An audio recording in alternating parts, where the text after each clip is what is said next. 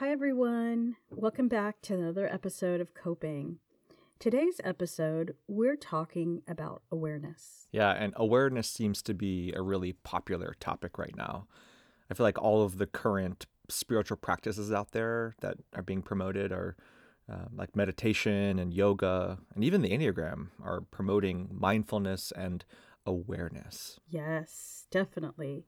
So, in this episode, we're not only going to be defining and discussing awareness, but we'll also be giving you some practical tools and tips that help you on the journey to better awareness. Let's get started.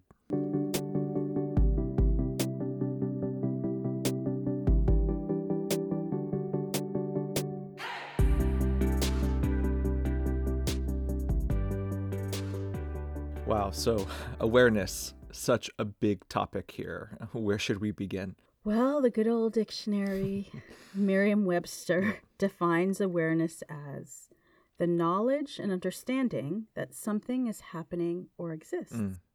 Yeah, I feel like that's helpful, right? Because what I think this definition is getting at is that awareness is more than thinking, right? Because while thinking is a function that the brain performs, awareness is that higher level functioning. It's like the brain becoming aware of itself almost, right? In other words, the brain is thinking about thinking.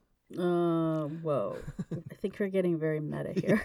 Actually, that's funny that you say that. It is very meta, very self-referential. I mean, when we talk about mindful meditation, we're talking about the ability to become aware of oneself. It's really what sets us apart from the animal kingdom. Our brains are wired for meta, to go beyond, to think bigger. So, how do you think that awareness plays a role in our everyday lives? It's important to know that there's 3 different phases of awareness, and entering each phase promotes a higher level of awareness. What are they? The first and most common is what we'll call post-awareness.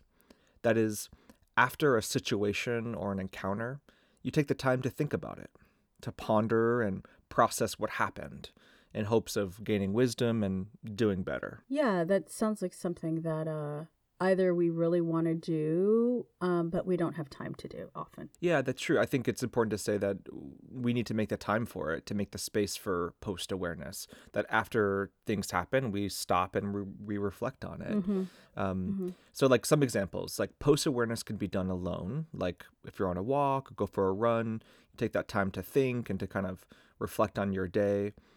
For me, I have a 15-minute commute to and from work. I often spend the time in silence without the radio on to think about my day, process like what happened. But, it also could be done like in a journal. Like if you write like a daily journal and reflect on your day and write your thoughts down.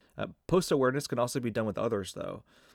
Like you can talk to a trusted friend who listens well and asks like really thoughtful questions. That can be a really good post-awareness practice. And also meeting with a professional spiritual director, therapist, coach to help you basically sort through process is post-awareness, correct? Yeah, absolutely. Meeting with a therapist, a therapeutic relationship is definitely like a post-awareness practice. And so we have post-awareness. What's the next phase? So the next level of awareness is present awareness.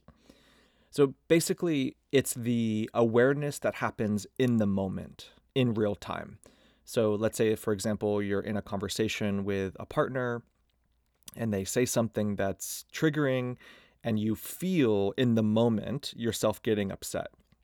That awareness kicks in where you become aware of what's happening in your body with your emotions, like the flood of resentment or anger that rises up in you, or you feel your body getting really tense, or your mind starts to spin and work really fast. You become aware of what's happening. You don't just react to what they said. That's present awareness. And is that a natural awareness? It's not something that happens naturally, no. I think what's natural is reacting to what happens what we're trying to teach with awareness practices is to become aware of how we normally react so that we can instead behave how we want to behave and respond the way we want to respond. We shift our awareness from after the argument to during the argument, where in the moment you see yourself getting upset, and that's the moment you can begin to change the way they respond. It's very powerful. Think about how it would change our world. Oh, totally. So I would say it's almost like you are an outside observer when this happens of what is taking place within you. Yeah. It's almost like I've heard it described as like an out-of-body experience. For some, that could be like a bad thing where you're just like an outsider looking in at yourself. But by taking the awareness that you have of what's happening in your body and making changes in the moment is what we're really trying to get at here. Not just the awareness, like the switch flipping on, but how you can adjust in the moment. It's not just happening to you, but you're in the moment able to make change. Yeah, it reminds me of, I was attempting to watch the Oscars and the channel wasn't there. So then I went to help chat to ask them like, hey, what's up? What's going on? And they're like, oh yeah, customers have been saying that they don't have the channel. And I said, didn't you just begin charging us extra money for that channel? And they were like, yes. And I became aware in that moment, the frustration and anger rising up within me, and wanted to say something unkind to the chat person. Right. But instead, because I realized it, I was able to stop and say, is there any way that you can refund me that money right now? And they were like, no, because your bill or something, blah, blah, blah. You'll have to contact us later. Again, making me aware that I was becoming more agitated. Right. But I said, okay, thank you, and goodbye. Yeah, exactly. That's such a good example because you're becoming aware in the moment that's happening and able to make those adjustments. And of course, talking to your TV provider about a channel that you're missing versus arguing with your partner, two very different scenarios. One more high stakes, one more low stakes, but still using the tool of awareness to navigate. I think this really gets us to that third and highest level of awareness. The highest level of awareness is what we'll call proactive awareness. We begin to recognize patterns in our lives like in advance. When we're aware ahead of time, we can identify the spaces and places in our lives that cause us to struggle and to stumble.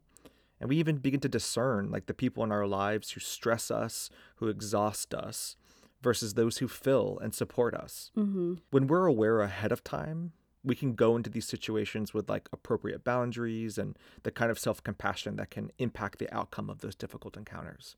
This is, again, very helpful. And I think it reminds you of the term that you've used before, attentive awareness, what you have brought up in previous workshops. And that's the practice of attending to what is going on inside of us. Right. And while awareness is step one, being attentive is what will bring about the change. Exactly. Being aware of something is great, but how are you attending to it? What are those changes you want to make in your life of the things that you're aware of? Extremely helpful and thoughtful on so many levels, these tips today. Thank you. I should also say that if you're practicing any level of awareness, you're already doing better than most people. I feel like most adults have little to no self-awareness, and certainly very few, if at all, any practices that promote greater levels of awareness. Yeah, thanks so much, Kevin. Well, to end our time today, I thought it would be appropriate to end with a brief awareness prayer. And I'm going to read an adapted version of a prayer written by Jackie Trotman. So whatever you may be coping with today, this prayer is for you.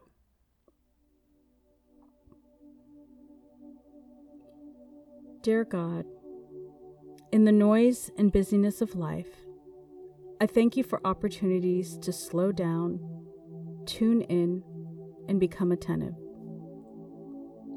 I am aware of the world around me. I am aware of the tone of my voice, how to talk to others, and how I treat others. I am aware of how I talk to myself and treat myself. Thank you for your perfect love. Because of this love, I can treat myself and others with loving kindness. Help me to practice awareness in all areas of my life. Help me to be aware of your presence in my life and in the world. Help me each day to become more aware of my body and spirit. Help me to listen to your voice, which guides me in all areas of my life. Through your power and presence within me, I know that I can handle any challenge with grace. Help me to bring this quiet peacefulness and awareness to each day. Amen.